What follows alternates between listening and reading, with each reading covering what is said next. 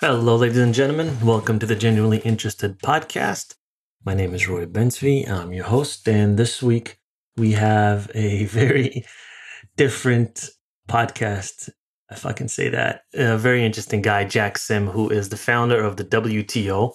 Nope, not that WTO, the World Toilet Organization.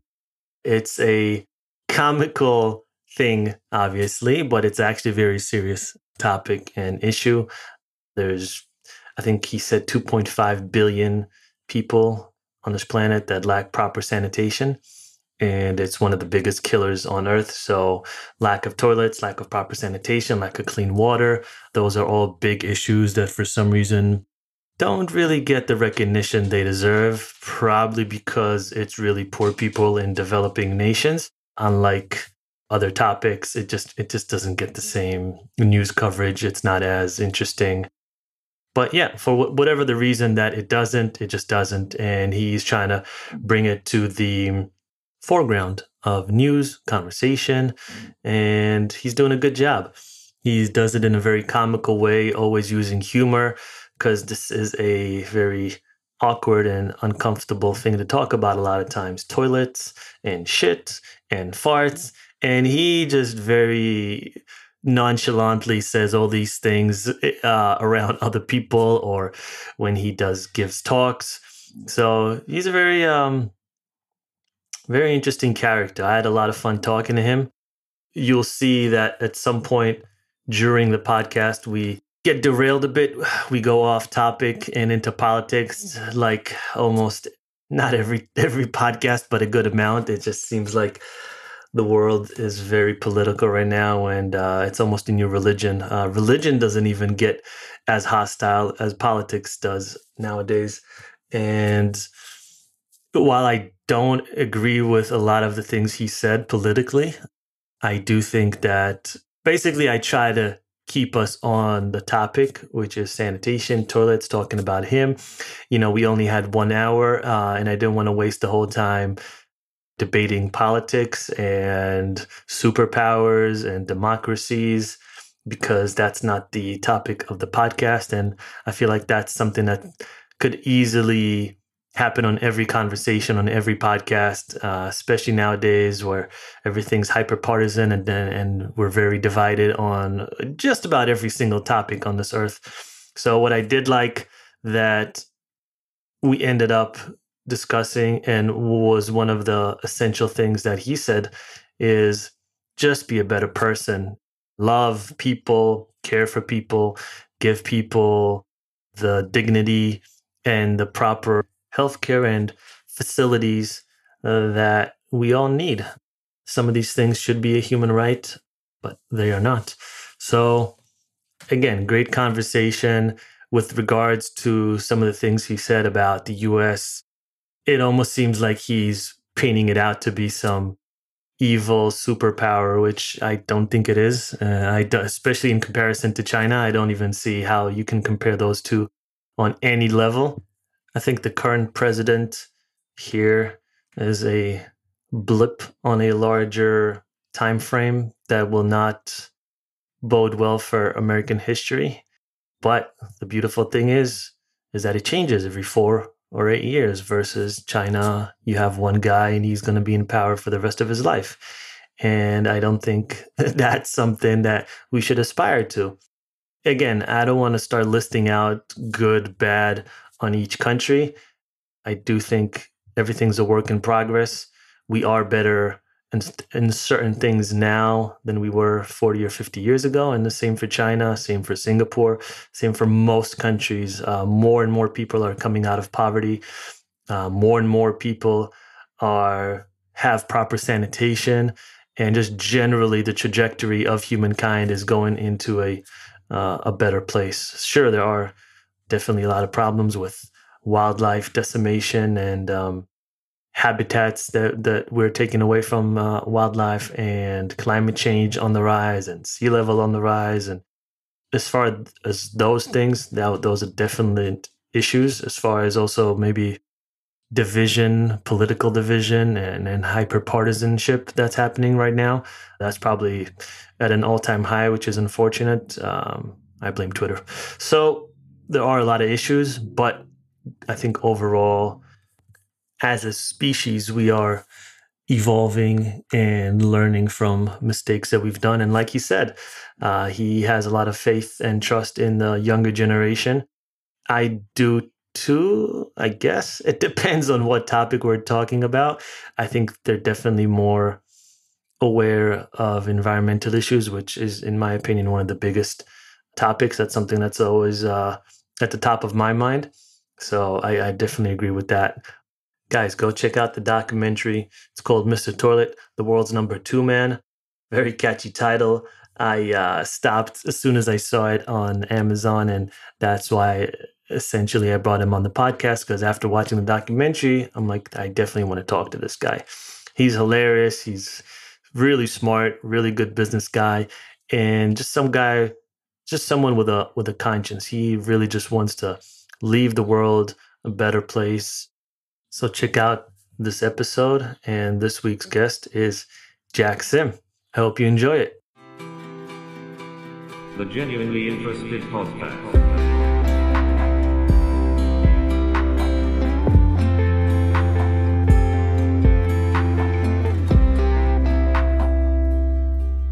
Hey, Jack, how you doing? Very good. Here in Singapore, How is Singapore now? well, we just came out from a lockdown and people are going shopping and slowly life's getting back to normal.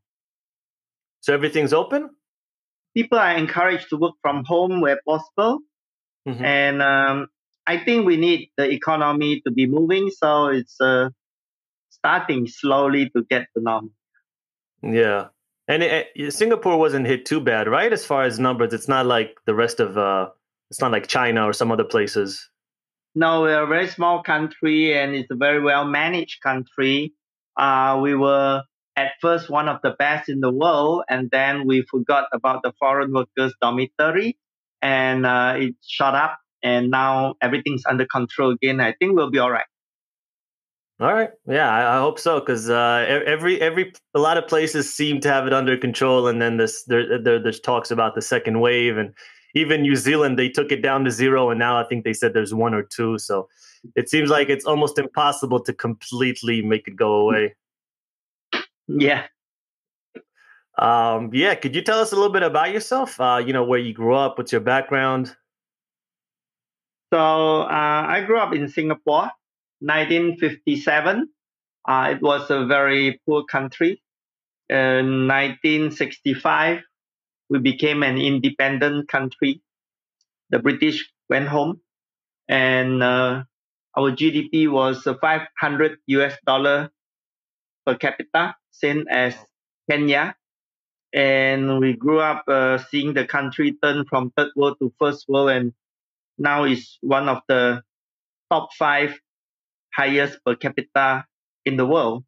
So it's an economic miracle.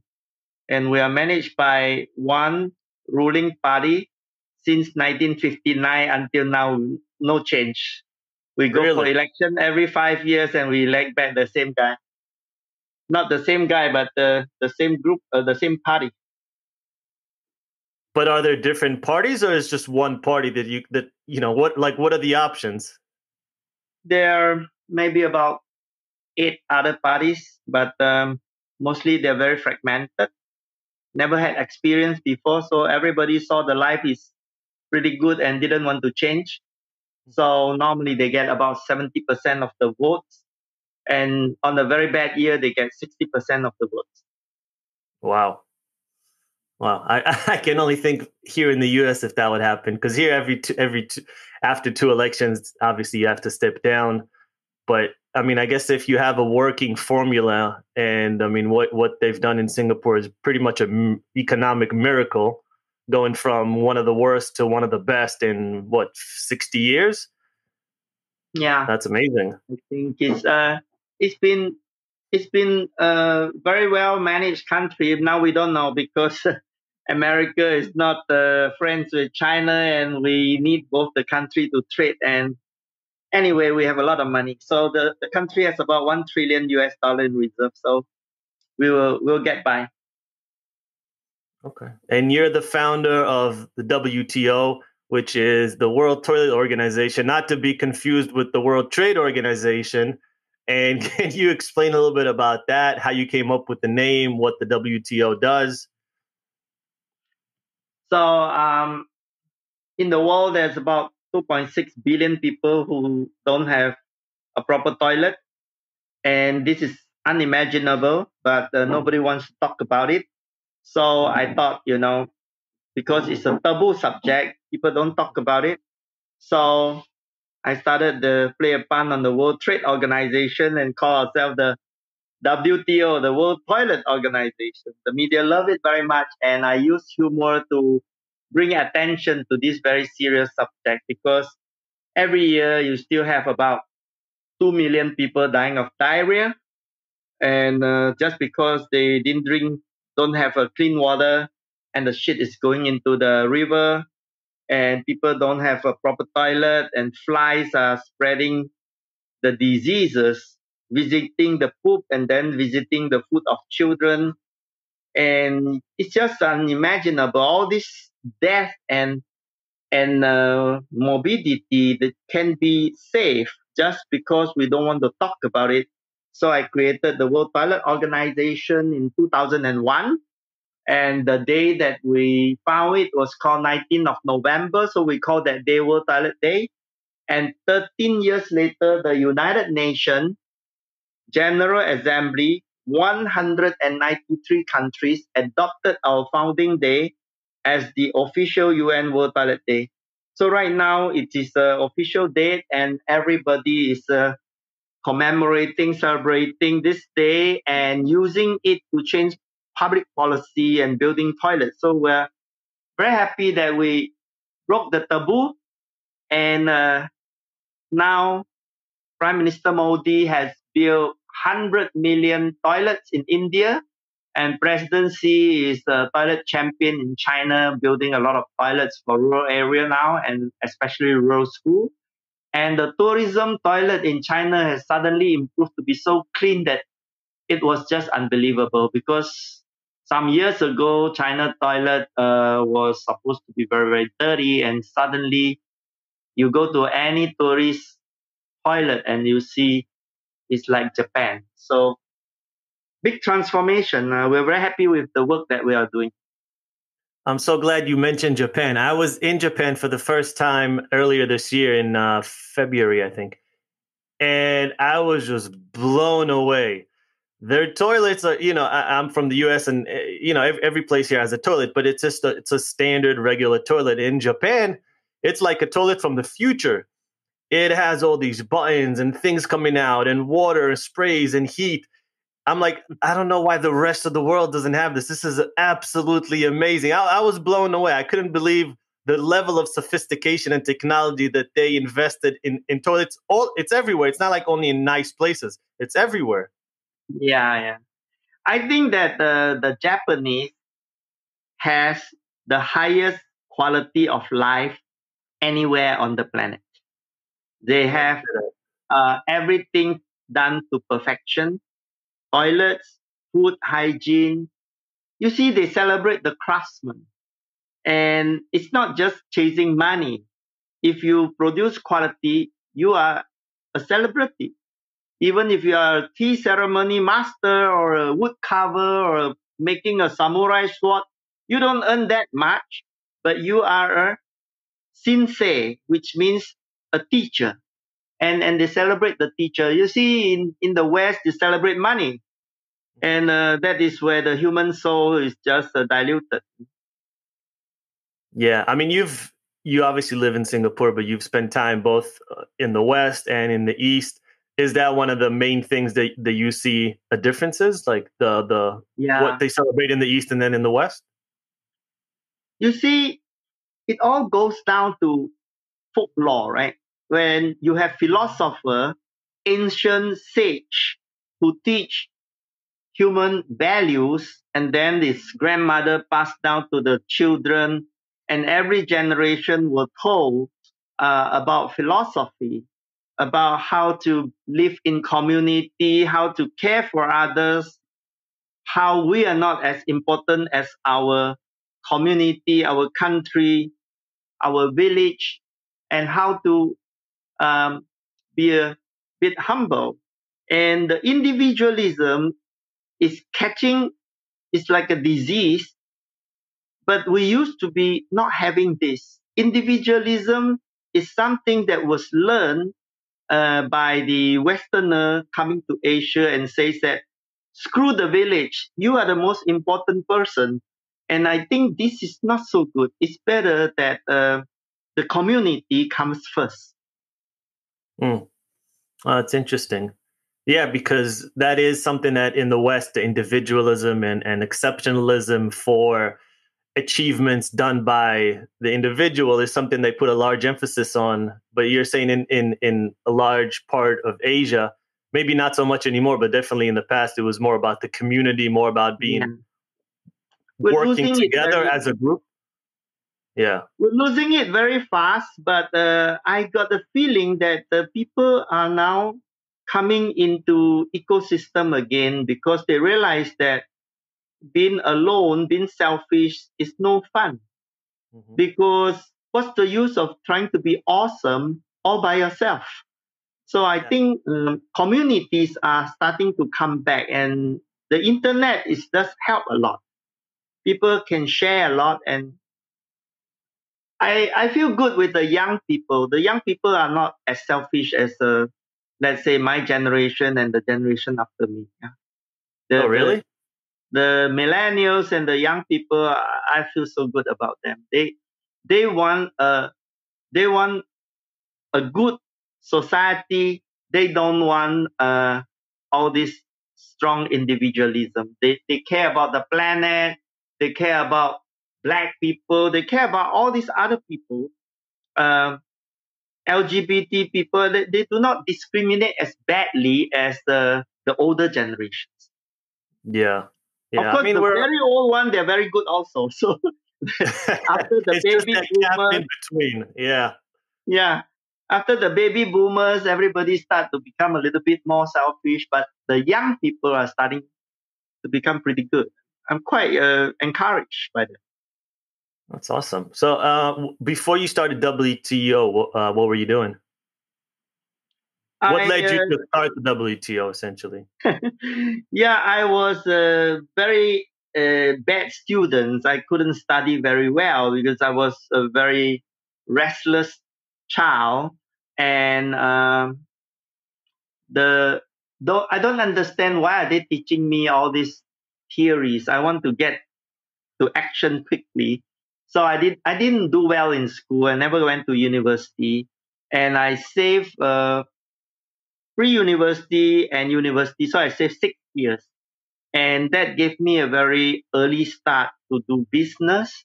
And then I realized that business is actually so simple. You can make money as long as you can find a problem.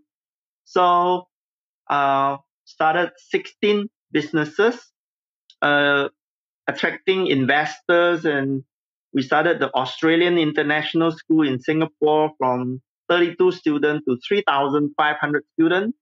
And then we started to be real estate developer. I started the biggest roof tile factory in Malaysia, and then a brick factory, and investment, trading, everything. So by the time I was 40, I start to wonder what is the purpose of making money. I just realized that we're not really spending dollars, we're spending time. And every day is one day that is gone and never come back. And eventually you finish spending time and then you die. So I realized, wow, the real currency of life is not money, but minutes and hours and days. And so I started to make a countdown on my phone till my 80th birthday, which I think most people die around that time. So I have 40 years, which was 14,600 days. And every day is one day less. So just check the phone to tell you today how many days I have before I die on my 80th birthday. And but how do you know? Maybe you'll get to 100. Yeah, but it's really exactly today is 6,100 day before I die on the 5th of March 2037. So can you imagine less than 1,000 weeks, less than Yeah. 1,000 Sundays, I'll be a dead man, right? And that's why knowing when you die, at least you budget it, is very, very motivating because then I treasure every day. I treasure relationship. I go and tell my wife I love her several times a day and enjoying it because I appreciate the relationship. And everything becomes nice because I know I'm going to die. Well, in the past, we're always so scared. We say, no, don't talk about death. It's such a bad omen. And actually, no. When you know you're going to die, you treasure life, you cherish every moment, you don't quarrel with people, and you love the world. And you do good because you want to spend the time more usefully.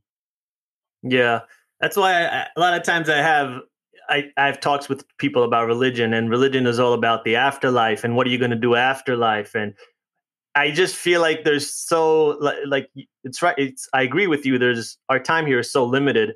We have to maximize our time on this earth.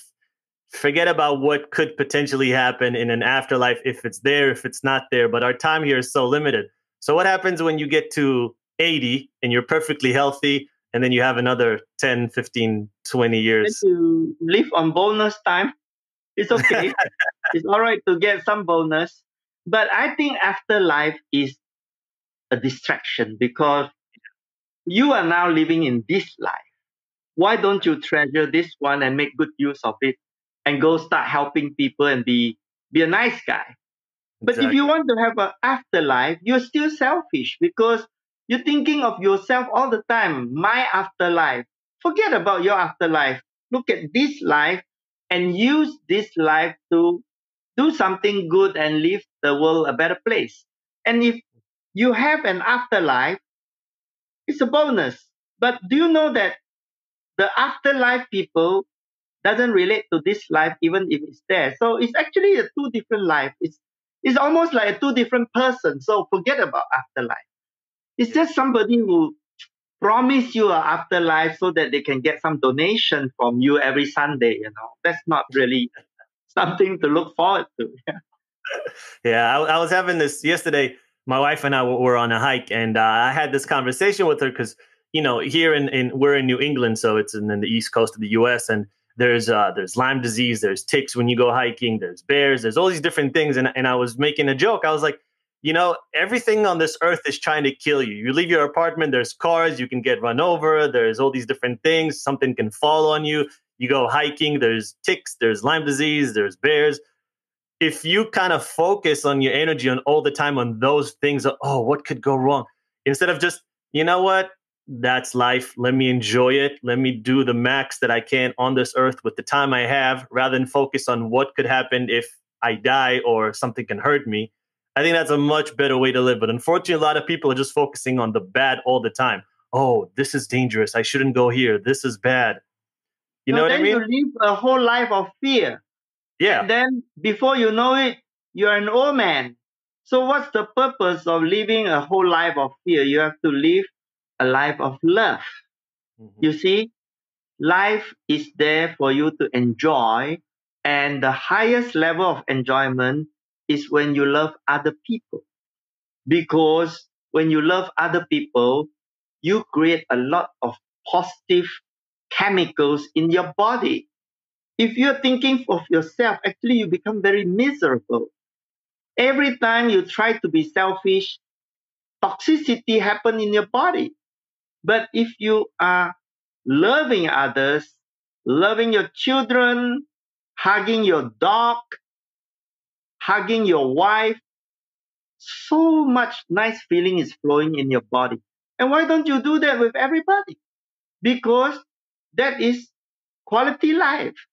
Quality life is not about buying a Ferrari. That's just to show off to other people. You don't need a Ferrari. You need love. And you need to give love. That could be the title of the next book. You don't need a Ferrari. All you need is love. I like that. Yeah, there's some Beatles songs that all you need is love. Yeah. So, I watched the documentary that you put out, and I loved it. And we'll talk about how that came to be in a little bit later. But in the documentary, it felt very organic. Like your employees in the WTO, they kind of expressed what they were thinking. Unlike maybe a few other documentaries where it feels very scripted, this felt very organic. And in the documentary, everyone called you a dreamer. But I think if you're an entrepreneur, you have to be a dreamer because you're essentially creating things that don't exist yet. And all the time, entrepreneurs are called dreamers. But again, like they just, if you're not a dreamer, you're not going to be able to create things into existence that people haven't thought of yet. Yeah, dreamers is it's fun, It's like an artist, right? You visualize the picture and then you paint it, right? Or along the way you change your mind and some accidents of colors happen and you're very happy with the end result, or you paint another one. So it's important to dream because we have to fantasize so that we can grow larger and larger and our mind space open up. And if you dream to make society better, people get toilet, people get healthy, and whatever you do, if people benefit from your work, I think it's worth the living. If you can stop thinking about what others think of you, because when you die, nobody remember you, and if they remember you, you don't know because you are dead, right? So the most important thing is not whether you are famous or powerful or rich, but that you use your time usefully and live a life that you feel purposeful and have meaning. I think once you are able to find meaning, you just need some food every day and a bed to sleep, and that's all. The rest are not important. Very minimalist. In the documentary and even in this conversation, like you're naturally a funny guy, and I think that helps you very much because the topic that you're trying to talk about is very awkward for a lot of people, even especially probably even more when you talk to females than guys, because guys, they tend to like to talk about toilets and bathroom and shit and stuff like that, and women not as much probably. So have you found that it's been helpful for you to bridge that gap and talk to people about this topic? Yeah, so long ago when I first started, I was wondering how can I do a good job as a Mr. Toilet. So guess what? I searched out another guy who is even more funny than me, and his name is Mr. Condom. He, he's in Thailand. If you search Google Mr. Condom, you'll find his name is Michai, and he's a senator. And I went to Senator Michai and I say, how did you promote condom to the brothels and to all this massage parlor and all that? And he went there to blow balloons and tell the girls that condom is a girl best friend. And he told me, if you can make people laugh and you don't mind people laughing at you, you will be able to catch their attention. And when they laugh at you, they are listening to you. So I say, great lesson. So I went out there to make myself look like a clown. And I don't mind saying all kind of strange things and dressing up in the toilet or dancing at Hard Rock Cafe in a toilet costume. It's fine. For me, I'm not important. The most important is people start to become aware about toilets and they start talking about it. The moment they start talking about it, they can't stop. And my job is done and they carry on and they broke the taboo and they tell their friends. So having this movie called Mr. Toilet, the world number 2 man is available in Amazon Prime, and everybody can watch, and then they will learn that to be an activist, it's not so easy. Yeah. You have to travel so much, have to leave your family at home, miss your wife, children, But on the other hand, it's very fulfilling. And then at the same time, the politician and the bureaucrats are wasting your time, and then your NGO is running out of money, and your board members are resigning. So all kind of problems happen, but you never stop. You just keep going. Yeah. Yeah, I mean, everyone definitely go check it out. It's on Amazon. That's where I watched it. It's free if you have Prime. And for me, I'm I'm an adolescent when it comes to like any poop humor stuff like that. I love it. It always makes me laugh. And as soon as I saw the title, I was like, okay, I want to watch that. And then when you learn that it's about a serious topic, it's not just fun and games, then it's like, oh, okay, that's even more interesting, because what lures you in essentially is the title, right? It's almost like a clickbait title. But when you learn about it, it's like, okay, it's one of those things but you don't really know. Like I didn't know the extent of it. So yeah, maybe let's talk a little bit about toilet sanitation. You basically in the doc you say a toilet is a sanctuary. It's a spiritual place, which I'm sure a lot of men would agree with. But can you explain why? So when you go to the toilet, you're usually not very happy because you're uncomfortable. And after you come out of the toilet, you are so happy because you are relieved. So the toilet is a place that creates happiness for everyone. And why can't you talk about it? You go to the toilet 6 to 8 times a day. If you add all the time that you spend in the toilet, that is 3 entire years of your life non-stop in the toilet. You spend 3 years in the toilet per lifetime. And so good toilet culture is good quality of life. If you can talk about eating and drinking, you must talk about what happened after it comes out. And when you don't talk about it, then the problem accumulates, right?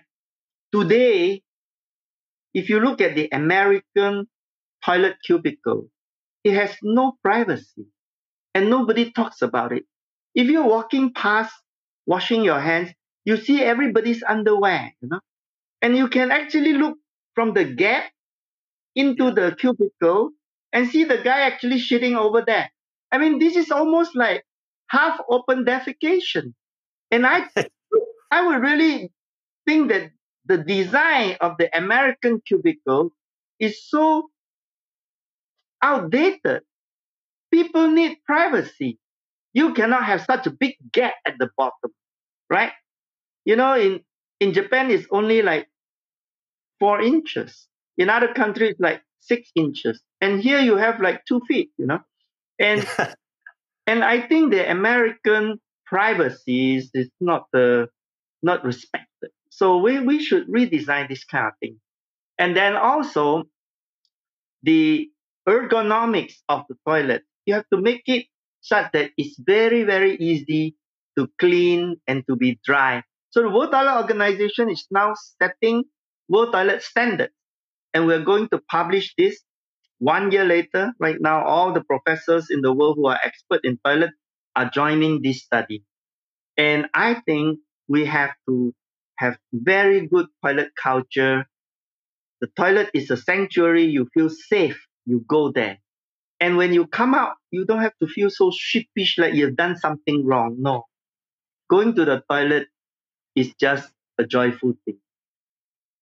I couldn't agree more. And I'm so glad you mentioned the design in the American toilets. The amount of times I thought this when you going into even in the airport or anywhere public where, I don't know, you'll have like a urine or maybe 2 urinals and then one stall. And the stall is, like you said, there's a gap in the middle. There's a gap on the bottom where you can see like knees to bottom. And once you're inside, you're like, I feel like everyone can see it. It's so uncomfortable. And everyone outside is uncomfortable as well because nobody wants to look at that. And it's such a weird, I have no idea how they designed it. And as far as like the toilets, before I went to Japan, I just thought a toilet was a toilet. And after going to Japan, I was like, everyone, it's caveman like what we're using here in the US and in the rest of the Western world. It's the Japan is literally light years ahead when it comes to sanitation and toilet. It's just unbelievable how different it is. Correct. And I'm now helping Japan to promote their toilet culture because Japanese have a lot of things that are famous for, like sushi and manga, their cartoons, comics, and music and everything. But they also have very, very good toilet culture, best in the world. So I'm going to promote Japanese toilet culture because the West didn't enjoy the toilet as much as the Japanese. So you have to No. learn from them. And they also have like an audio option on the toilets, which is a big thing. I never even thought of this, but it's, sound is a big thing, obviously, when going to the toilet, especially if it's a public one, there's other people around. And they just have an audio option where it's a music or there's something that basically drowns out the noise that you're creating. And it's Because amazing. Japanese are very shy.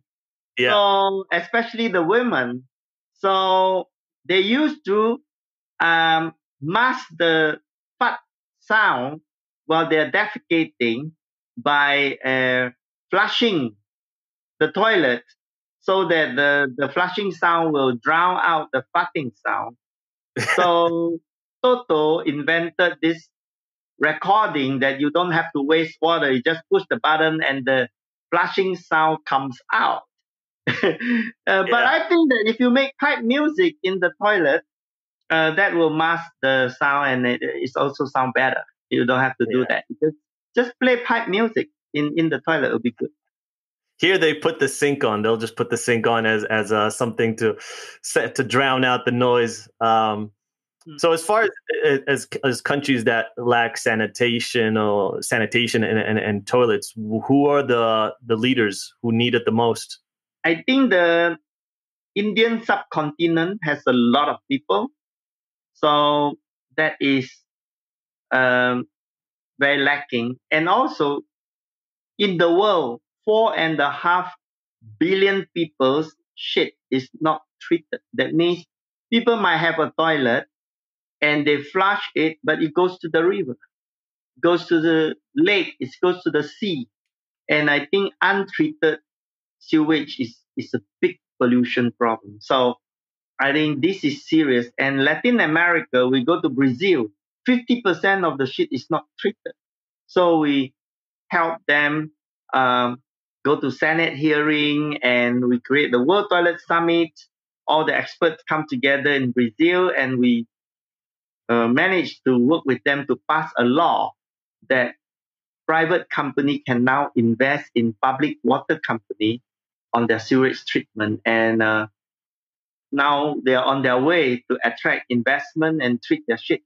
So I think that a lot of countries like Africa, they need toilets, and I think we have to price the externality of not having toilet. Not having toilet costs more in terms of diseases and loss of productivity and loss of footman day than having toilet. So can you imagine if you go to school, you are a girl, adolescent girl, you go to school and you are having your period and there's no place to change sanitary napkin and the boys are looking at you, then you drop out of school and then they don't get education. So not having toilet has a lot of repercussions for adolescent girls. And eventually, if you're not educated, you go on the poverty spiral. So this is toilet is so important for health, for education, for future career, livelihood, everything. Yeah, I mean, I saw a report recently. I think it was in the Lancet that concluded that poor water, sanitation, and a lack of safe drinking water take a greater human toll than war, terrorism, and weapons of mass destruction combined. And in India, 90%, and I think this was in the documentary, 90% of surface water in India is contaminated. 1.5 million kids die annually from poor sanitation. I mean, these are some unbelievable stats that you don't really hear about in the news. Yeah, this is the problem because you see, when a disease is killing poor people, nobody cares, right? But if you see how many COVID deaths uh, in the world up till today, how many people? I think it's kind of like 500,000. 500,000 people died. Mhm. But before 500,000 people died, even when it's like 80,000, 90,000 people died, the whole world closed down. So why is it that when 2 million people die of diarrhea every year, nobody cares? And I can give you some more bigger number. 9 million people die of hunger every year and nobody cares. Yeah. And then when diseases can spread to rich and middle class, suddenly everybody cares. So I think the world is very unfair. We should treat all deaths as important and we should think about a life as a life. And COVID has shown us that we discriminate it so badly. Yeah. And you know what's the outflow, the fallout of COVID is that more people are dying of hunger now Yeah. than dying of the disease. The Well, economic problem that it creates is just terrible. yeah.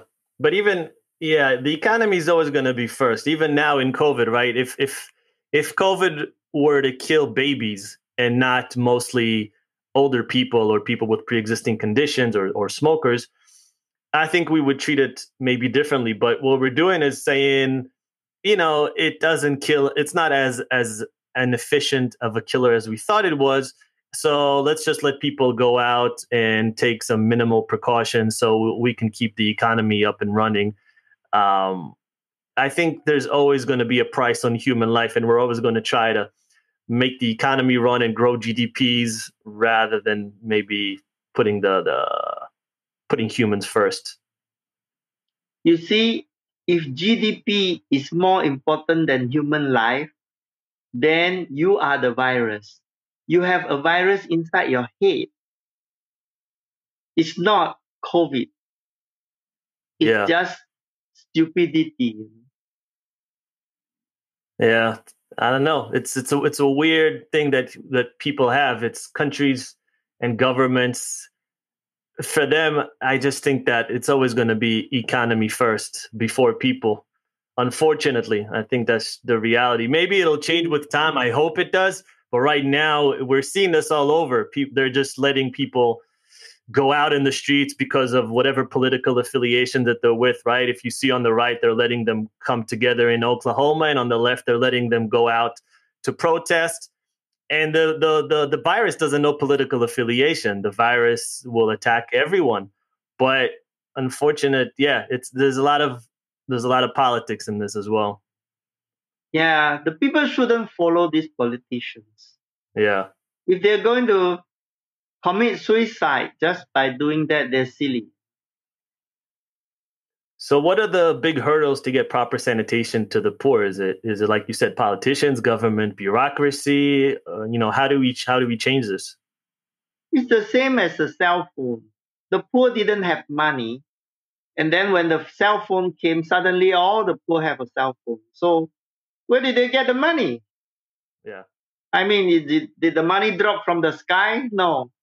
When they need to have a cell phone, they suddenly start to become entrepreneurial. They start to work harder. They earn some extra money and they get a phone. And they also have money to charge the phone $2, $4 a month, and they are calling each other. So I think that aspiration for toilet will get people toilets. What you need to do is to promote the awareness. And when a lot of people want to get toilet, the politician will use it as a election issue, and people will get toilet. So I think that drive the demand and the supply will come. Yeah. Yeah, I mean, I guess it's a little bit more difficult than a phone. I saw in the documentary one of the girls in China, she was saying that, oh, we all need to be connected in this day and age. So a phone is important and it's not as expensive. But sanitation is a very big thing, right? You have to put down pipelines, infrastructure, toilets. There's a re-education of the community, uh, discarding of all these different things. There's billions of dollars that need to be invested in some of these places. And I'm assuming some of these are more rural, so maybe further away. Maybe they need to use new technologies, like maybe some of the stuff that the Gates Foundation is working on. It's more No, like I think that the off-grid toilet doesn't need long pipelines. They can be treated on site, and it can be very cheap. And a house toilet could cost anything from $100 to $300, and you can have a nice big house with really? a simple twin pit toilet treatment by composting toilet. So you do not need this big infrastructure investment if you are living in the village. In fact, you can recycle it into fertilizer after it's dry. So there's a lot of technology that can make people afford to have a toilet, but because they are used to not having toilet, they need to be trained to have toilets. You know, the way to make them have toilet is jealousy. Get some people in the village to have a toilet and brag about it, and soon everybody will have to have a toilet because they can't stand other people looking down on them. So I think this is markets. You have to use those kind of FOMO, fear of missing out. Have you seen that work in certain Yeah, places? works wonders. When the whole village don't have toilet, nobody cares. And when there's a trend, it's almost like a fashion that, wow, people are starting to have toilet and more people have toilet and we don't have them. They're laughing at us now. And then suddenly it's like cell phone. So fashion would change things faster than rationality. And you don't have to donate money. You just have to make them want to have toilet. So, I mean, you're an entrepreneur. Do you think entrepreneurs should focus more of their efforts on social impact work versus trying to build the next Uber or Airbnb? I think that all these startups, when they have VC, venture capitalists, and all the money goes to those investors, it's not fair. Can you imagine you driving an Uber and you have to pay 30 cents to a dollar to Uber? Why should you do that? It's just an app. And so I think we should create platform cooperatives so that the drivers owns the app, not Uber, not Lyft, but the drivers themselves owns the app. And you just need to collect very little money, maybe 2 cents, and you would have enough money to employ the manager, the engineers to service the app and make sure everything is working. You don't need to give money to the VC and do all these promotions and everything. I think that if we are able to distribute wealth, every taxi driver can join and be a cooperative. The world should think about communities rather than becoming a unicorn and a billionaire. You know what is the true definition of a billionaire? A billionaire should be a person who improved the life of a billion people. No need to have money. Just go and improve life of other people. I think that should be the real measurement because if you have money, nothing to do with anybody else. It's just you keep your money. Whereas if you do good, everybody lives gets better. I think that should be the way. Yeah, yeah, definitely making people have a better life is a lofty goal. But I think a distribution of wealth starts to toe the line with communism and socialism, and that's not something that'll work very well in the U.S. And I think most places where at least people have gathered wealth over generations. And as far as don't you think that will de-incentivize VCs to invest if they can't recoup the investment 10, 20, 30, 50, 100x, whatever it is? And won't that de-incentivize entrepreneurs from starting something if, if an Uber driver is getting a tiny percentage of the shares, they're not going to be able to. It's not fair. You see, about 80 billionaire owns half of all the money in the world. What kind of Plus, Uber is not even. They're not even. What's the word? Profitable. Profitable. Yeah. They're not profitable, but who is profitable? The owners, the shareholders, right? Yeah. So yeah. I think all these people are doing what's called a Ponzi scheme. They're just out there to fleece money. I think everything we do, let's have good intention. And if we're out there you think socialism is not good? Redistribution of wealth is not good? I tell you, capitalism has been helpful for a while. But look at today's capitalism. It's so extreme that it creates poverty. It creates homelessness. So it's communism. If you look at North Korea, if you look at some of the communist countries, if you look at a one-party state like China and other countries, they haven't done very well for themselves. Cuba, they haven't done very well. I don't know about North Korea. Probably they didn't do very well. But China got 700 million people out of poverty. If you go to China today, it's more modern than America. You do the subway in New York, and on a rainy day, all the rain is coming down onto the track. What kind of a historic system is that? It's all broken. All the infrastructure in America is broken. You go to Kennedy Airport, you go to all these airports in America, they looks like historic broken cities. You go to India, New Delhi Airport, you're shocked. They are so modern. So the West is just living in the past. Yes, in the past, America is quite advanced, but now you should travel. And if you start to travel, you realize that you are shocked because even technology, the East is caught up.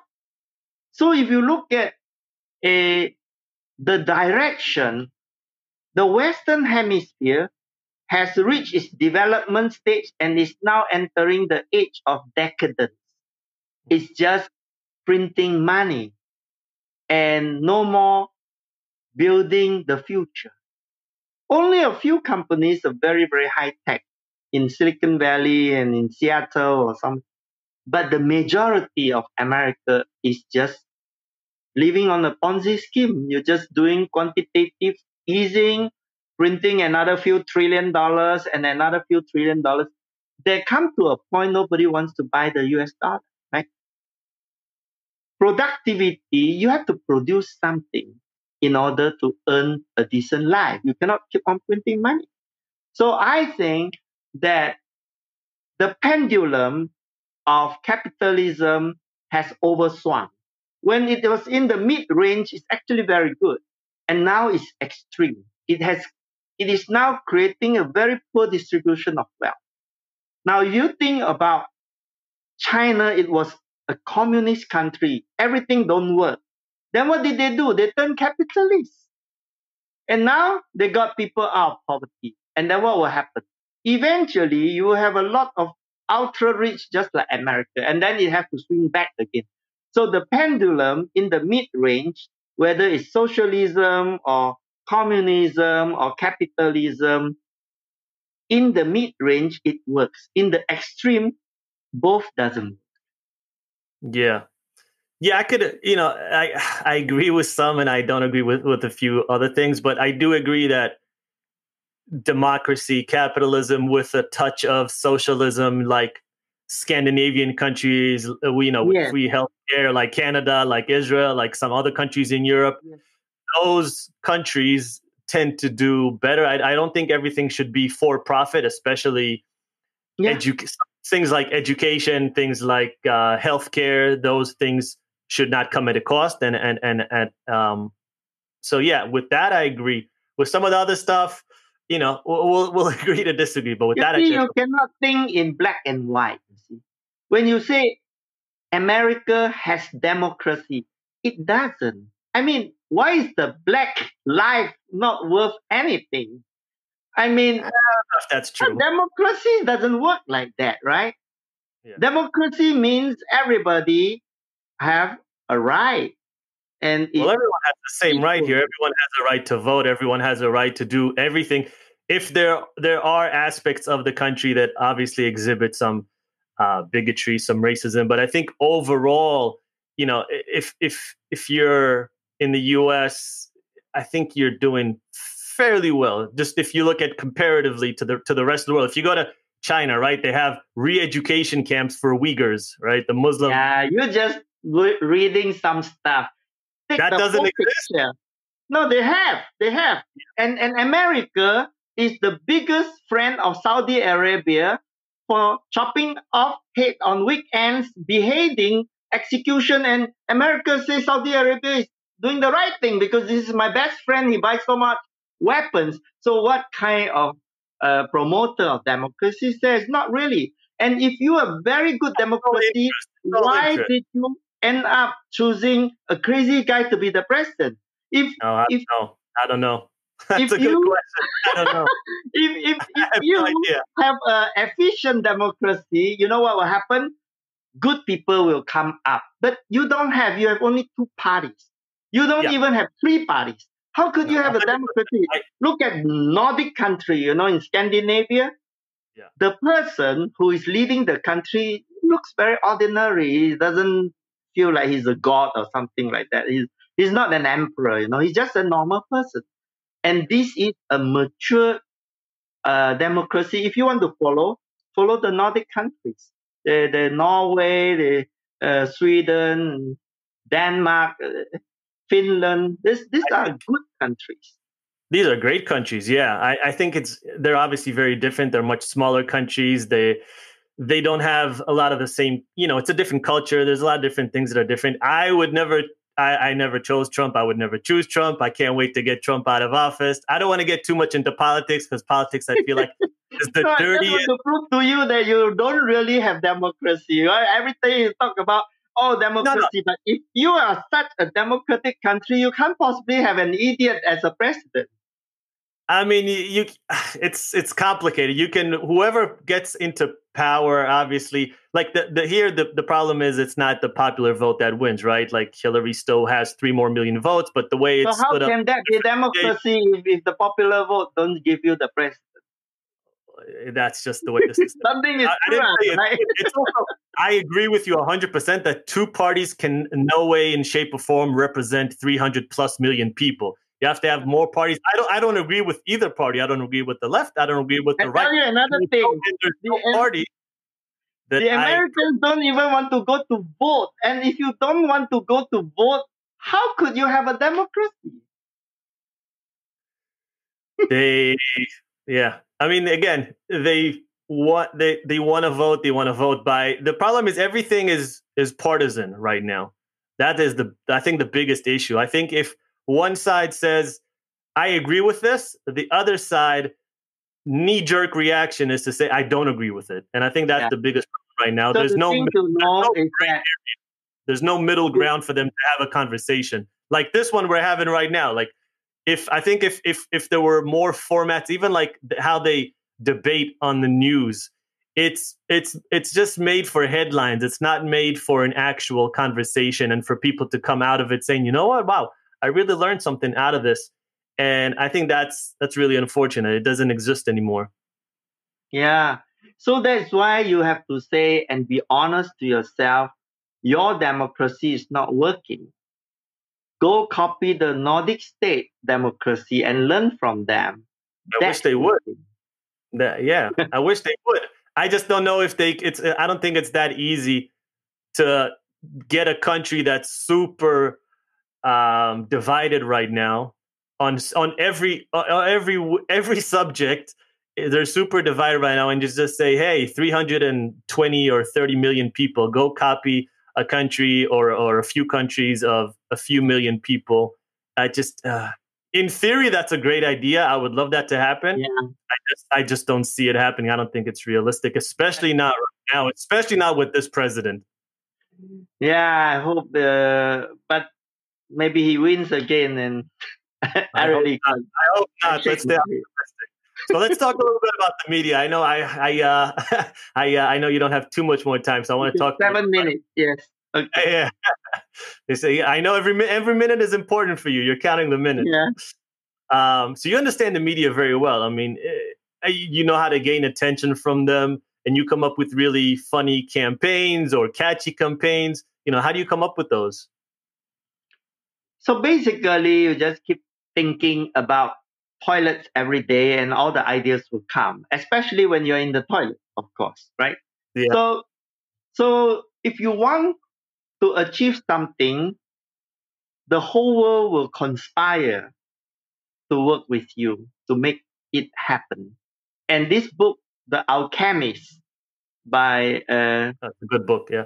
Coelho, I think is really, really true, because what I experience is that if you really want to do something good, everybody joins in. And it doesn't cost money. It just unite people's effort together. And I think through the last 23 years where I've been working for free for 23 years. I don't earn a single cent. I retired when I was 40, now I'm 63. And I think that this journey has been very, very good. And I encourage people to find something which can make their community better and go and do it, because you will enjoy your life so much when you start to give love. Love is such a thing that if you give, you get more. But you're not giving because you hope somebody do something in return. No need. The act of helping others and doing something which make you feel good is a reward instantly itself. So keep on doing that and your body will be healthy. If you keep on focusing on how to grab from other people and to become selfish, you eventually get sick, because the toxicity in your body, it builds up, it accumulates. So be a free person, enjoy your life, love your family, love your friends, love your community, love your country, and love the whole planet. Don't start to divide to say we are Congress, we are this Democrat and you are Republican and you are communist and we are democracy. Come on, everybody goes to the toilet. We are all equal and we're all human beings. Don't go and kill Iraqis or Syrians and treat them as other people. They are flesh and blood like you. Don't discriminate black or white. Just live like everybody is human like you. And you will start to realize that you are humble and you're no more full of hatred and arrogance. Yeah, I think that's a good point to end on. Toilet is the uniter. Toilet unites us all, and I think the only thing I would add is that when certain people go in, I think power is intoxicating, and more than anything else, and a lot of people in power tend to abuse that power, and that's globally. That doesn't happen only in certain countries or certain businesses, but globally, people tend to abuse power if they haven't, if it goes unchecked, if they just have it. Yeah. These are or- weakness, They are It is a weak weakness. people. If Yeah. you abuse your power, you are a weak person, because why would you want to impose and bully other people? You don't need to bully people if you are a person of love. If you are a person of fear, then you have to bully people because you are weak. So be strong, be loving, and be borderless. And enjoy your toilet every day. Thank you like very Bruce, much. like Bruce Lee said, be like water. And Yes. I want to thank you so much for coming on the podcast. I really had a lot of fun. You're a really funny guy and you do amazing work. Where can people find you? Where can they donate or help if they want to? Yeah, go to worldtoilet.org and you can message me as well. You go to internet, you will find how to contact me through the website, and my email is jacksim@worldtoilet.org, and you can email me as well. So you go to my Facebook, go everywhere. You will find a lot of videos, a lot of information on Google. Just Google Mr. Toilet and also watch the film Mr. Toilet, the World Number Two Man on Amazon Prime. Thank you very much. Check it out, guys. It's been great. Thank you. Thanks so much, Bye-bye. man. Take care.